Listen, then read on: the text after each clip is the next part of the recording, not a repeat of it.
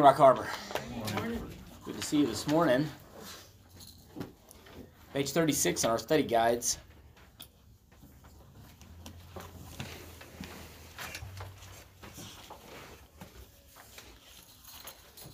Spiritual forces in high places. The title pretty well gives it away as to what's going to be discussed this morning. Central truth is that God is supreme over all spiritual forces.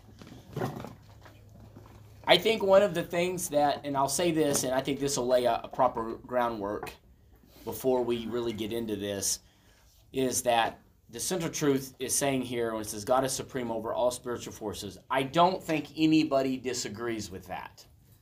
I don't think anybody that's in the God realm, saved, doesn't understand that God is over all spiritual forces. Amen. What is hard for the church to understand is that they have been given the same authority. Amen. Come on. That's what's hard for people to understand. Everybody is okay with saying, okay, yes, God is over spiritual forces. Some people even think it's disrespectful or a bit sacrilegious to say we've been given the same authority that God has. And everybody's like, no, you can't say that. Actually, it's biblical. And we've been raised up into heavenly places with Him. And because we have been raised up in those heavenly places, the church, the head is Christ, right? And the body is us, right? And it says that we are connected. We are connected together. All of the authority that was given to Christ because of what He done on the cross, not just what He did on the cross, but was resurrected from the grave, right? That's what we all get excited about. A lot of the church is still confused about what came with that package. They're confused about what actually happened at that moment, and that the authority that was given to Christ was then given to the church through Pentecost. Now we have the Holy Spirit. The Holy Spirit's that power, right? How did you think about this for just a minute? Christ had to go through the wilderness, endued with power from up on high. He was given this power of the Holy Ghost, and the Bible says that the Holy Ghost led Him into the wilderness. You remember that? Amen. And that's what a lot of people are like. Okay, what are you trying to say? The Holy Ghost was directly connected to everything that He did, not just what He did, but to His power. Did you notice that His ministry actually didn't begin until He got the Holy Ghost? Amen. So if you connect those things and you start to look at it, you look at the power that He operated in. Well, then who now has access to the Holy Ghost? All of us. Amen. And so I'm saying that because the church has some of the church is confused about this, and I'll explain a little bit more as we go through. But I see this mentality, and it's not just in our world, but believe it or not, there's a bit of a spiritual victimhood even in the church. It's where it's like we're always a victim, you know. You see it in our world. People are victim, you know. They have you ever heard of that victim mentality before?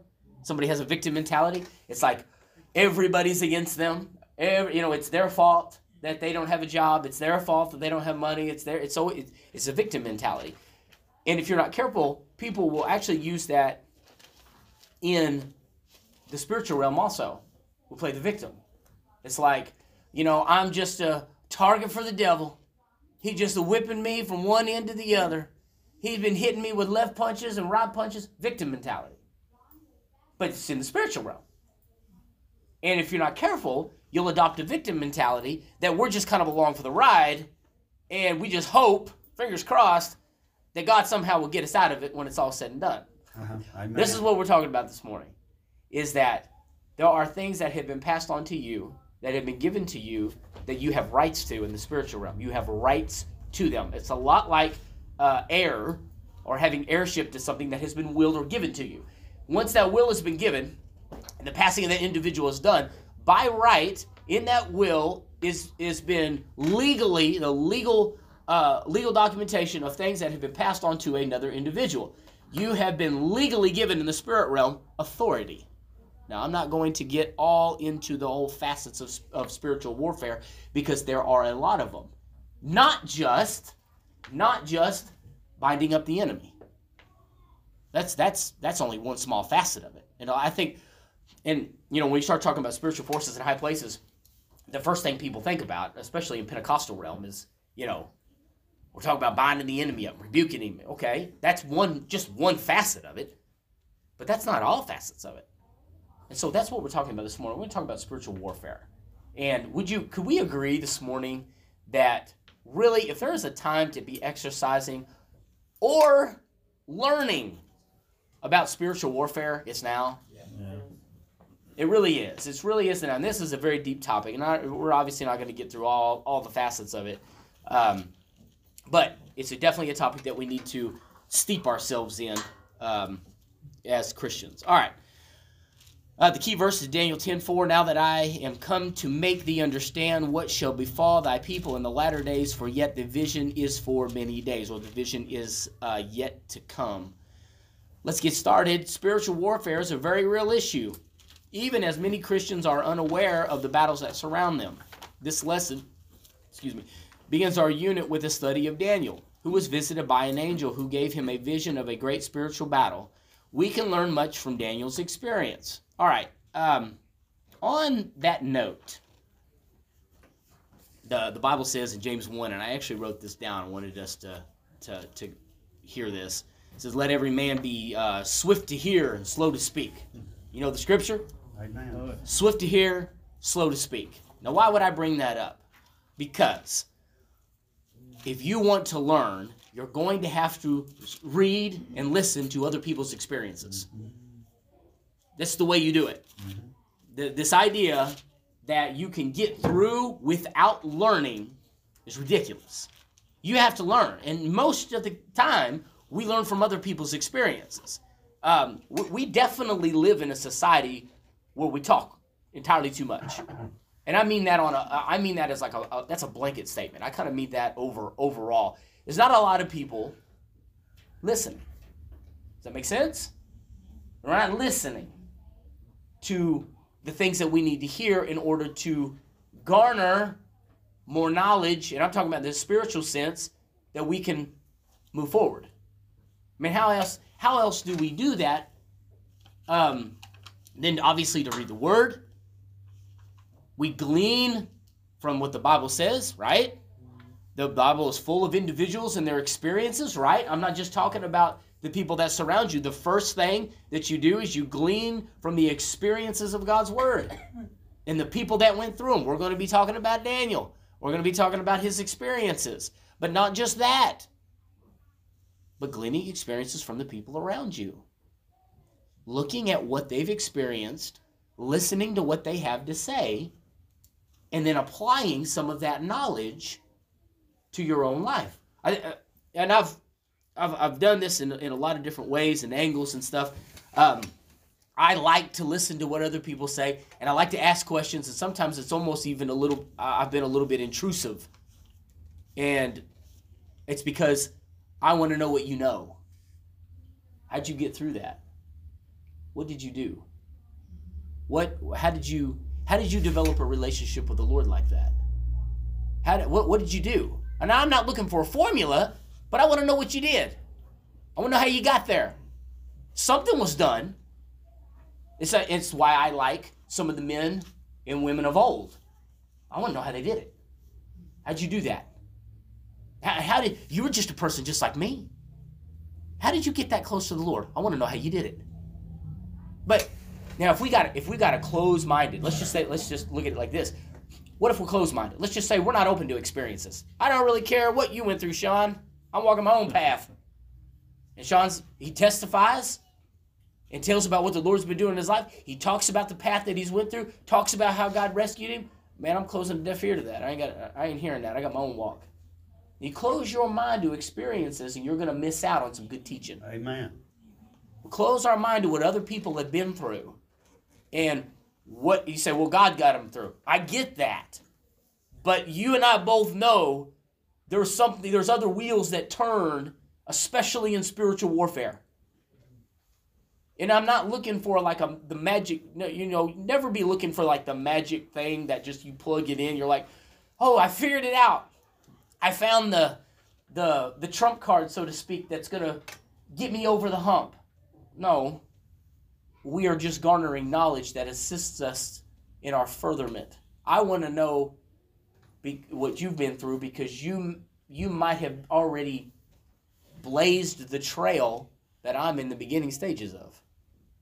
And if that's the case, I want to know what you know. You didn't finish that scripture. Yeah, I know. You left out the end of it there. You said, be swift to hear, slow to speak, and slow to anger. Mm-hmm. Yeah. So, and then 20 it says, because the anger of man does not move the righteousness of God. Right. I was just quoting that yesterday because I've been quite angry here lately. Sure. Still, just with the situations and stuff with our family and the stuff we're dealing with right now. Lord's putting his finger on something and my flesh is getting squishy. Mm-hmm. And I don't know what to do to get past it right now besides to lean into the Lord. And mm-hmm. Battle's getting tough. And sure. So we're gleaning from experiences. We're gleaning from experiences. Yeah, so I'm not going to get real deep into that. I'm going to lay that out there and let's keep moving. Daniel 10 begins a passage that records the final of 4 visions that describe events leading up to the coming of Christ in the end times. These visions record the future with such accuracy that theologians who deny divine inspiration of Scripture insist that Daniel was written centuries after its actual date because they cannot believe how he could have been this accurate. Well, the Lord is always accurate, right? If it's of the Lord, it'll be accurate. That's all there is to say. In this vision, Daniel is told of a severe spiritual battle. Amid this struggle, we are reminded of the nature and character of Satan in the demonic realm. Yes, absolutely. What was it? I read a book. It was The Final Quest by Rick Joyner. I read this thing back when I got out of high school. I mean, like right after I got out of high school. It's kind of funny because it's back when I had never had what was called vacation time in my whole life. And I was just young. And they'd given me my first allotment of vacation time. Well, I took every last day of it. Right when I got it. And I spent my time reading this book. The Final Quest by Rick Joyner. So this guy had a vision. And he said, this is back in the 90s. He said, I've had the Lord give me a vision, and I'm just condensing this, that there was these armies, and they were about to be unleashed on our countries and upon the world, like armies of demonic forces. And they were marching. And you could see all the battalions and the infantries, and you could see all these this strategy marching forth. And he said they were so evil that they would even get mad and turn on each other, and they would start beating each other up. And he said every I guess you could call it platoon, every platoon had a leader, and the leader would start barking commands, and they would get back in line again. So they were so evil, they would kill each other if they didn't have leadership to focus their anger in the right direction, which I thought was really interesting. But anyway, they were marching. Well, now we're here in 2022. You believe that there might have been some truth to those armies marching upon our nations and upon the world? I believe that to be true. I'm actually kind of glad I read that book. Yeah. I was gleaning some information. So, there is this, we are reminded, this lesson says, amid the struggle, we are reminded of the nature and the character of Satan and the demonic realm. Well, in this context, I'm just going to say it like this without giving too much away so we can actually go through the lesson, is that his character is to always stop or hinder the plan of God. Always. That's from the individual level, as you as a person, all the way up to your towns and your cities. This is why there are strongholds over towns and cities, spiritual strongholds that have to be broken because of the content of what's going on in that place. Example, Sodom and Gomorrah. Can we use that as an example? What was the content of that place? Homosexuality. Just about all form of sloth that you could imagine. Sin running rampant. And what did God do to the place? He completely destroyed it. So we see here in this example, in the scripture base, the character of the enemy, but we also see the character of God. In that God does answer prayer, and you'll see this here in a minute, but the enemy is going to try to hinder it. Remember that. That's a part of spiritual warfare, is that the enemy is going to try to hinder in some way, shape, form, or fashion. He's going to try to hinder. And so what does that mean? Well, I'm going to say this, that some of the biggest parts of spiritual warfare are not binding and rebuking. That may be controversial, but let me finish. Some of the biggest parts of spiritual warfare are not binding and rebuking. Some of the biggest parts of spiritual warfare and being successful is just being consistent in prayer. That's it. Just being consistent in prayer and being able to move from day to day and advance spiritually in your own life. Many times we hinge spiritual victories upon if we see what we've been asking for. And I think that's probably one of the biggest hinge points in Christianity today, is that we're convinced we have not gotten the victory until we can actually see it. And if that's the case, we're not operating in faith. Amen. And if you'll consider this, I'm telling you this morning, from my own experiences, it took me a long time to finally realize that it was okay to move on with life, even though I felt like I had things that were trying to drag me back. It was okay to advance spiritually. It was okay to, quote unquote, let it go and just proceed with life, because I had allowed myself to do it. I wanted to see it in the physical manifest, and I wasn't going to let go of the situation until I had seen it. And the Lord showed that to me. He revealed it to me. He said, you're not operating. I can't do anything for you because you're determined to stay in one spot. Determined to stay right in this location until you get what you are saying that you want. Faith says, I've got it. Now let's keep moving. Yeah. Faith says, I've got it. Let's keep moving. One of the greatest revelations I ever got on a personal level, and it may not be that great to you, but it was to me, was the Lord had presented a question to me. He said, if you wasn't dealing with this problem, what would you be doing? That's the question. If you wasn't dealing with this problem, what would you be doing? I said, well, I would do this, and I would do this. I would do all these things for you. And he goes, well, faith says that you've already got it, and that's what you need to be doing right now. Yeah.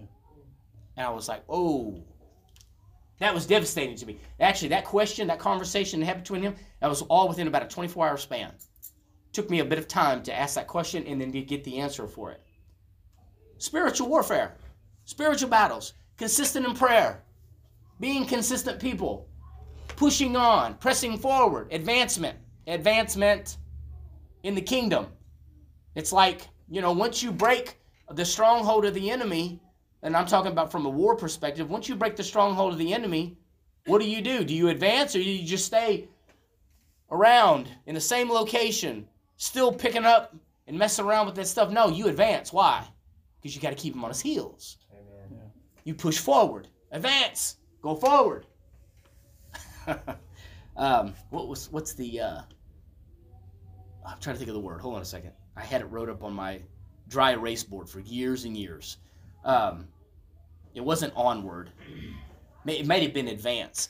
I had a question I was asking the Lord. I was like, what do you want me to do? I don't understand. I was in a place in my life where I was confused. I was confused about this very thing. And I was trying to figure out, I got all these things that are hanging on me. And I got a family to take care of, and I don't understand what I am supposed to do. Anybody ever asked the Lord that question before? And literally, it was like a charge. He said, charge. I seen this arrow pointing. Charge. Go forward. Stop staying in the same spot. Go forward. And so, in order to do that, though, you have to understand some fundamentals about spiritual warfare and not get hung up on things that you have been praying about or things that you have been desiring of the Lord. There are certain things that have to come into play. I call these spiritual fundamentals. Spiritual fundamentals. We're gonna talk about that. Spiritual fundamentals. If you'll lean on these things of the Lord and you continue to move forward. Okay. We also gain a sense of the kinds of unseen struggles taking place as we seek victory over satanic forces. we must understand the nature of the battle with forces of darkness. In gaining this understanding, we are reminded that while the battle is very real, God will bring the victory, for he is supreme over all spiritual forces. All right, so the first contextual thing that I want to make sure that we understand as a church is that when Christ did what he did on the cross, all victory was given. Amen. All victory was given. Now, this is the way I want to put this. I'll make sure you understand this. This is that kind of that crux that a lot of people get into. They're like, but I hope the Lord does it. Hold on a second. No. What does his word say? And if his word says that it's done, is it done? Amen. Think about it.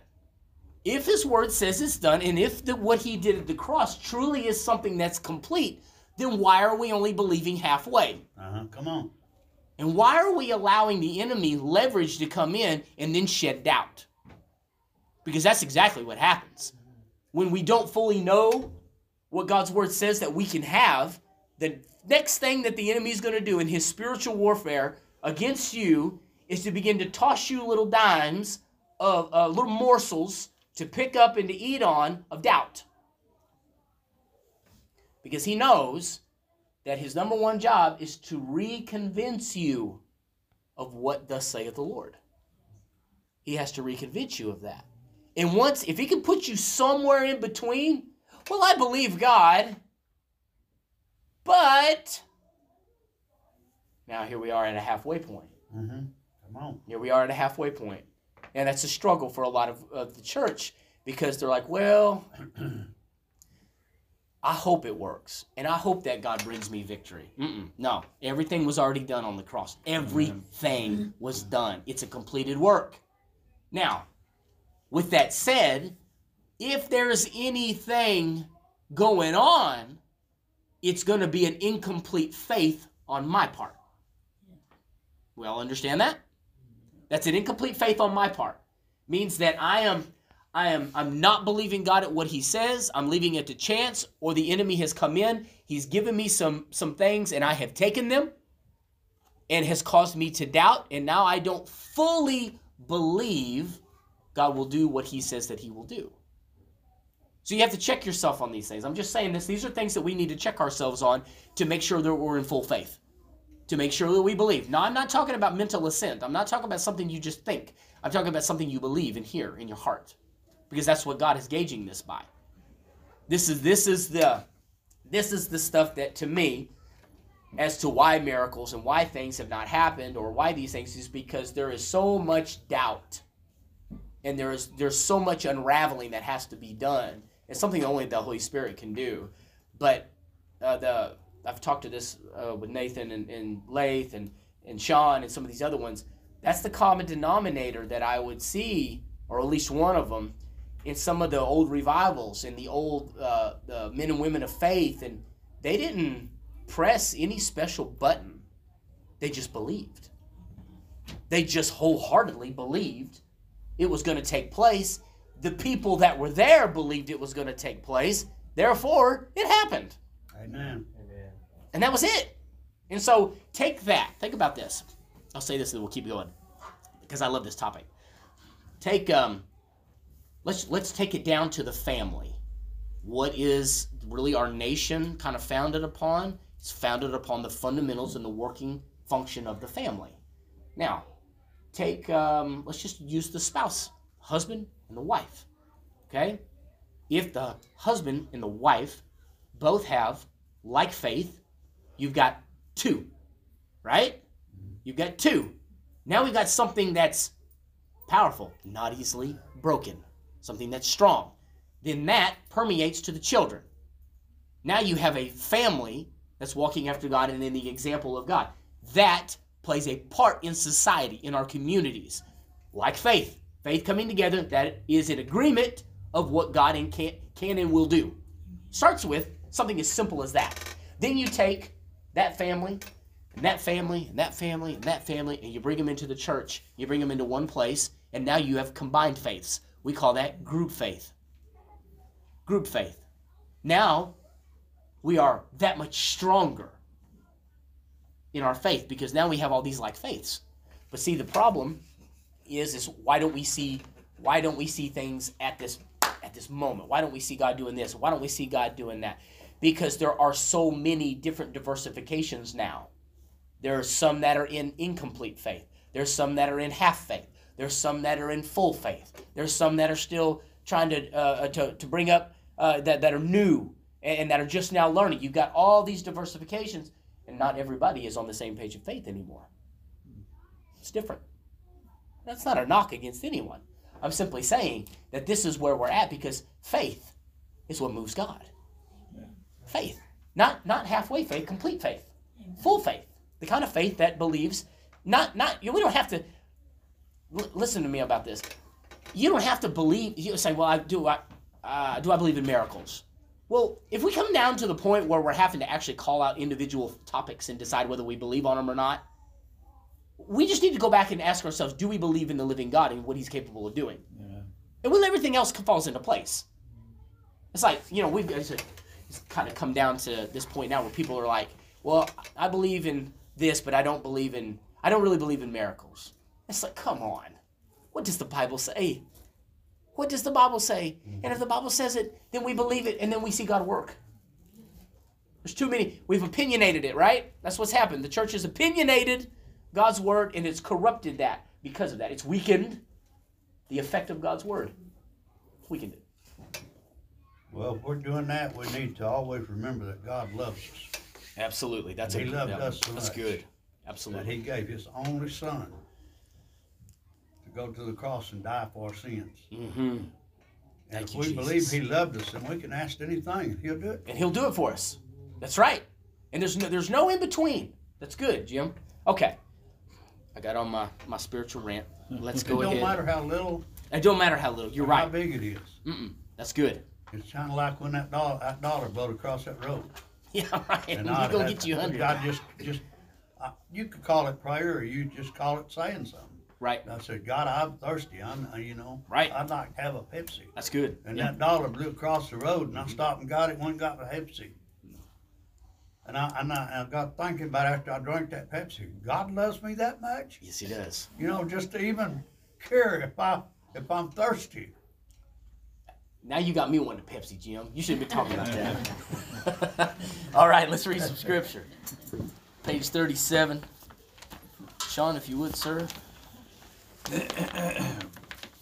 Daniel 10:2. In those days I, Daniel, was mourning 3 full weeks.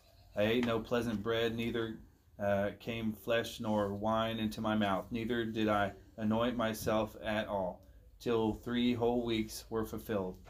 Then I lifted up mine eyes, I looked, and behold, a certain man clothed in linen, whose loins were girded with fine gold of Upas? Yeah, that's fine.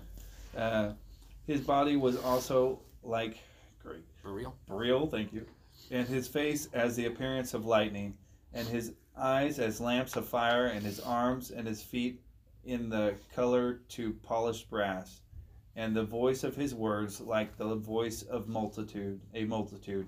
Therefore I was left alone. I saw this great vision, and there remained no strength in me, for my comeliness was turned into corruption. I retained no strength. Yet heard I the voice of his words, and when I heard the voice of his words, then was I in a deep sleep on my face, and my face toward the ground. And behold, and a hand touched me, which set me upon my knees and upon the palms of my hands. And he said unto me, O Daniel, a man greatly beloved, understand the words that I speak unto thee, and stand upright, for unto thee am I now sent. And when he had spoken this word unto me, I stood trembling. Then said unto me, Fear not, Daniel, for from the first day that thou didst set thine heart to understand, and to chasten thyself before thy God, thy words were heard, and I am come for thy words.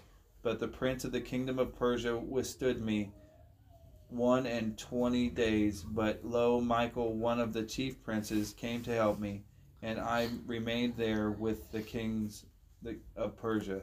Now I am come to make thee understand what shall befall thy people in the latter days, for yet the vision is for many days. And when he had spoken such words unto me, I set my face toward the ground and became dumb. Then said he, Knowest thou wherefore I come unto thee? And now will I return to fight with the prince of Persia. And when I am gone forth, lo, the prince of Caesarea shall come, but I will shew thee that which is noted in the scripture for the truth, and there is none that holdeth with me in these things, but Michael your prince. Okay. Thank you, sir. Thank you, Lord. Jesus. Thank you. Thank you, Lord. Okay. Daniel's vision in part 1. Daniel 10:1 begins with the time frame for the vision Daniel was about to receive, as the third year of the reign of King Cyrus of Persia was approximately 536 BC. Much of what Daniel prophesied gave specific details of things that had not happened yet. Writing from Babylon during the Babylonian exile of Judah, Daniel lived in a place of great spiritual challenge. Okay, so you live in a place of great spiritual challenge? we live in a society, and this has been spoken in God's word. I mean, look at God's word. That was 2,000 years ago. The words still reign true. You are constantly in a place where you're battling your society and you're battling yourself. Constantly having to put yourself in discipline. Constantly have to push yourself against everything that's going on. Were we captives in? Are we captives in another land? No. That's good. That's a good thing. But I think what's even worse is being captive in your own land. I can go way into that, but I'm not going to. But consider the spiritual challenge that is before you and I. Consider this. Consider the challenge that's in front of us. I'm off. How do I say this? I want to say this, and I don't want it to sound wrong. And I don't want you to take me the wrong way. I want the Lord to return. Yes, absolutely. We should all be desirous for the Lord's return. But at the same time, I don't want us to look at the Lord's return as a scapegoat to get out of our responsibility of being the kind of people we need to be with these challenges in front of us. We need to be up for facing the challenges that are in front of us. We need to be okay with that. We need to be comfortable in our own skin. We need to be comfortable with our testimony. We need to be comfortable with spiritual warfare. We need to be comfortable. We need to be okay with that. We need to be ready to give account for the life that you and I live. We need to be ready for that. It's it's go time, right? It's go time right now. This is the time. And so I look at the words, in the God has spoken, and I realize that I was chosen for a day such as this. Yeah. This is the day I was chosen for. Yes, I have different eras picked out that I would have liked to have maybe lived in, but I wasn't chosen for any of those. I was chosen for this one. You were chosen for this one. And with that, as I draw breath, we also draw purpose. You draw breath, you also draw purpose. So there's a reason why you're here. Not some movie-themed idea of purpose. I'm talking about the purposes of God, and that there is a reason why I was chosen for this day and this hour and this time, and it was to do something for God. Now, that could be as small as being faithful to my own little church and just making sure that I do everything I can to be a witness to people in my small community, in my small town, in my small workplace. Maybe that is the call that God has put on my life. Maybe it's bigger than that. Maybe it goes farther. Maybe it goes larger. Maybe you're on a television, or maybe you're over on the radio, or maybe there's more eyes on you. Maybe you got a channel or on YouTube or whatever.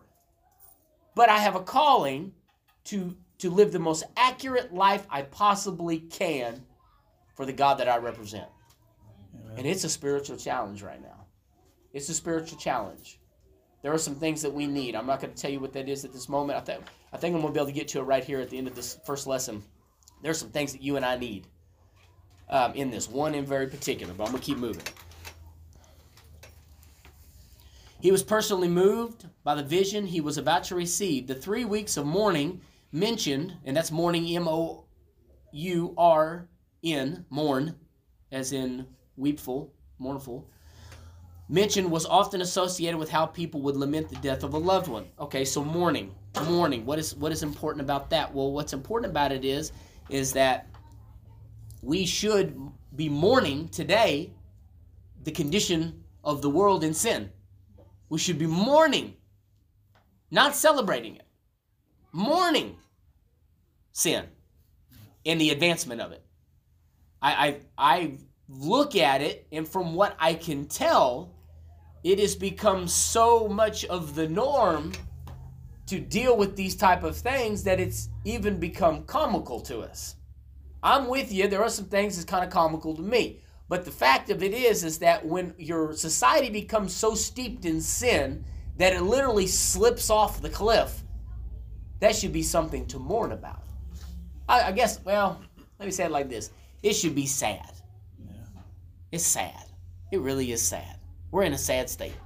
We're in a sad state as a nation.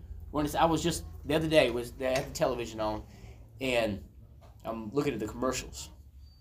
And I'm looking at all of the things that they're putting in front of us now. And I'm like, my goodness. I mean, I can count how many times they have, I'm counting them. Every commercial that comes on, they're trying to make a point. And it's not to sell their product. They got some other agenda. And I'm looking at it, I'm thinking, this is what it's come to. Right? I mean, this is where we're at. And when you watch it initially, you want to laugh. I wanted to laugh. I was like, that's funny. Whoa. Hold on a second. I've become so desensitized to the way they present it that they present it as funny. But it's sin. Yeah. But it's sin. And so that's why our world is in the condition that we're in. It's because it's slipped and slipped and slipped and slipped. And even the Christians, even we think it's funny. It's not something that's funny. It's meant to be mourned. Now, he was in mourning for 3 weeks, 21 days. He was on a partial fast of nothing but vegetables. And to be quite honest with you, if you'll study it, they're not even 100% sure exactly why he was doing this. They said could have been the exiles returning home to set up get the temple going again. Could have been a personal thing. We don't know. They don't really know why he was in a fast for 21 days. They just know that he was, and then something magnificent happened because he had been in prayer. Okay, so unsurprisingly, Daniel's mourning was accompanied by intense and heartfelt prayer, of course. During this time, Daniel abstained from certain foods as well as some matters of personal care. He was consumed by the desire to intercede for God's people, that they would survive and fulfill God's purposes. Already, more than 42,000 people had returned to Jerusalem from exile and had reinstated worship at the site of the temple. And that was in Ezra 2. Daniel may have heard, and that's may, we don't know for sure, he may have heard that construction on the temple had stopped. In Ezra 4, remember there was a bit of a battle there to get that thing set back up. So it is easy to imagine why he was so fervent in his intercession. I guess what I'm saying is that I'm not really wanting you to pay so much attention to the way it was done and how it was done or why it was done, as much as it is the fact that people are willing to pay the price for something they believe in. They're willing to pay the price for something they believe in. If they believe it, then they follow it and they do it. Daniel believed in it, and he was willing to pay the price in order to support it with prayer, which, I'm coming back to the thing that I said at the beginning, that is one of the most fundamental things that you can do for spiritual warfare is just being consistent in prayer. It doesn't have to be snot, slinging, yelling, screaming, fire, calling fire from heaven. It doesn't have to be that way. But I think because we are Pentecostal, that we think that's the way it's supposed to go down when you mean business. No, the majority of it's done in prayer. Amen. The majority of it is done in prayer. I was reading of one of the men that had spent quite a bit of time exorcising demons and casting demons out of people, and he said, I've come to learn that the majority of the time, demons leave total possession. Demons leave with no sound whatsoever. They're just delivered. He said there's been this idea that people got to be flopping on the ground and foaming at the mouth and all kinds of wild stuff in order to actually get a demon out. He said that's not true. Yeah. He's like 90% of the time that never happens. It's like in silence. It just delivered. Victory. All of a sudden they got victory. It left. Amen. It was like, doesn't that change your perception a little bit? Kind of what are you shooting for?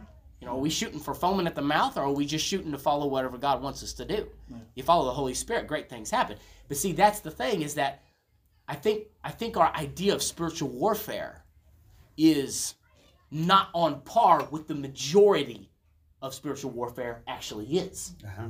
Actual spiritual warfare is being consistent in prayer, in battle, praying for each other. Right? Amen. Praying for each other. Think about that battle tactic. think about supporting your brother or sister, whoever is fighting a serious war, supporting them in prayer and interceding for them. He says here that he was in intercession.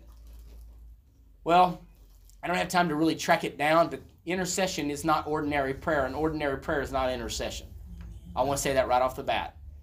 But I think it would do us all some good to spend some time in some intercessory prayer. Amen. I think it might be a good thing. I got to get going, guys. I'm sorry. Let's keep moving. I'm almost out of time, believe it or not. Daniel 10:4 provides the date and place of this vision. April 23rd, which was the 24th day of the month of the Hebrew lunar calendar. So knowing that this was Cyrus's third year, we can derive that this happened on April 23rd, 536 BC on the bank of the Tigris River, away from the city of Babylon in what is now southeastern Iraq. How about dates and locations? That's pretty awesome. Yeah. Suddenly a man appeared. But this man was more than a human being. Clothed in white linen, a sign of purity, he shone with a luminous glow of a precious stone, which we called, in the King James Version, Sean read it, beryl, was a stone of aquamarine color. The angel's appearance indicates great power. Here's the power again, and the indication of power, right? Because power means something, correct? Amen. Now keep in mind, we don't have, at this point in time, we don't have a risen Savior yet. We got 536 BC. We're 500 years before the risen Savior, before power has been passed on to the church. So in order for power to be seen, he would show it certain ways. So he shows it through an angel. And you can see here kind of the effect that it has on him, where that power is coming from. Adding to the drama of the moment, we learn that while Daniel was not alone, only he could see the vision. Others sensed that something incredible was going on, and they fled in fear, leaving Daniel alone in the presence of the angel. Such an experience left him weak and pale. We live in the natural world, but we must seek to perceive the spiritual world as well. This becomes important as the Spirit of God moves in our lives, directing and empowering us. Okay, we said this, we're saying the Spirit of God, but what do we actually, and I'm not trying to correct the lesson here. I'm just saying for the sake of us understanding. I'm not just saying it's the Spirit of God. Who is it? It's the Holy Spirit. Amen. Let's be clear of who it is that's doing the work in us in this day and time. Amen. It's the Holy Spirit. So it says this becomes as the Spirit of God or the Holy Spirit moves in our lives, directing and empowering us. Okay, I'll just keep going. But this dual residency of the material and supernatural worlds also reminds us that there are spiritual battles happening all around us. Okay, so do we agree with that? Yeah. There are spiritual battles happening all around us? Okay. Around us, let me give you another angle here. In us, come on. Mental, physical, spiritual. Spiritual warfare. Mental, physical, spiritual. Okay? So, do we agree that there's this warfare going on and you can sense it, you can feel it. You know something's going on, and it demands attention. But the problem is that the church is not responding to the high demand of spiritual warfare. I think I'm personally going to tell you, I'm falling short in this. There's a spiritual attack that's going on, and it's kind of like in stores, like you have supply and demand.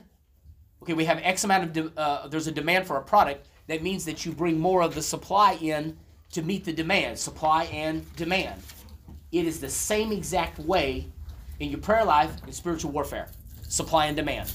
I got a high demand because of spiritual strongholds and attack of the enemy on this side, which means I need a high demand of prayer to counteract what the enemy's doing. This leads me back to what the Lord had spoke to me a couple weeks ago, and he showed me. He said, there's not enough prayer to match what the enemy is doing. Come on, amen. It's not enough.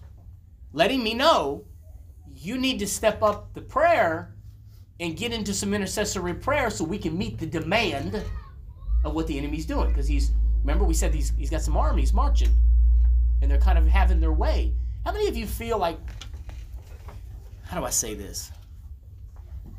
How do you ever feel like you're abused spiritually?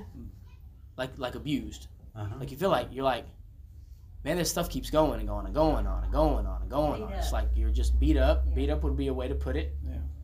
Well, brother, it's not strange to me that you have started that off with the enemy marching. Right, yeah. Because look what they're doing over at Ukraine. Right, yeah, that's a good point. 150,000 soldiers gathering with all the material that they've got to fight with right on the line. Mm-hmm. And they can take it any time. Yeah, it's a big issue. Absolutely. They can take it any time. With that kind of an army, they can take it any time. Absolutely. So people's going to have to start praying, because that's the kind of army that's against the church. That's right. That's right. That's a good point.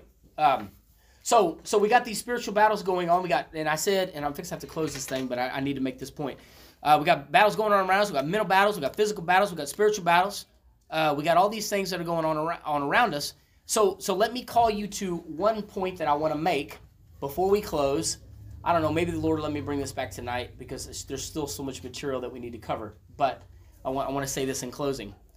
This is kind of going to seem like a weird way to close, but I need to say this, because spiritual warfare is what it is. It's spiritual warfare. It is in the title. Spiritual warfare. It's a spiritual matter that has warfare ramifications. Now I'm going to say it. I want you to listen to me very carefully. There are spiritual warfare. There are things that are going on in your life right now that are spiritual warfare. Uh-huh. One of the things the church needs right now that you need to be asking for is discernment. Yeah. You need discernment. You need discernment in this day and time to be able to decipher good from bad, right from wrong, real, fiction. You need discernment. Now I'm going to say this, and we're going to close. Some of you are not in a spiritual battle. So, that seems kind of crazy to say, right? You're going to close with that? Some of you are not in a spiritual battle. This is why it takes discernment. Some of you are just dealing with issues of life. Some of you are dealing with what I call an indirect issue, meaning you got somebody in your life that's doing some things they shouldn't be doing, and it's causing havoc in your life. That doesn't necessarily mean spiritual warfare. That's called bad decision making. Yeah. That's called the rain falls on the just and the unjust alike. And so there's a lot in that, and maybe I'll get a chance to bring it out tonight. But there's a lot in being able to discern actual spiritual warfare and then doing something about it. And then also, when it's not a spiritual battle, being able to make the right decisions to keep yourself away from that stuff. All right, I'm out of time, guys. God bless you. Thank you.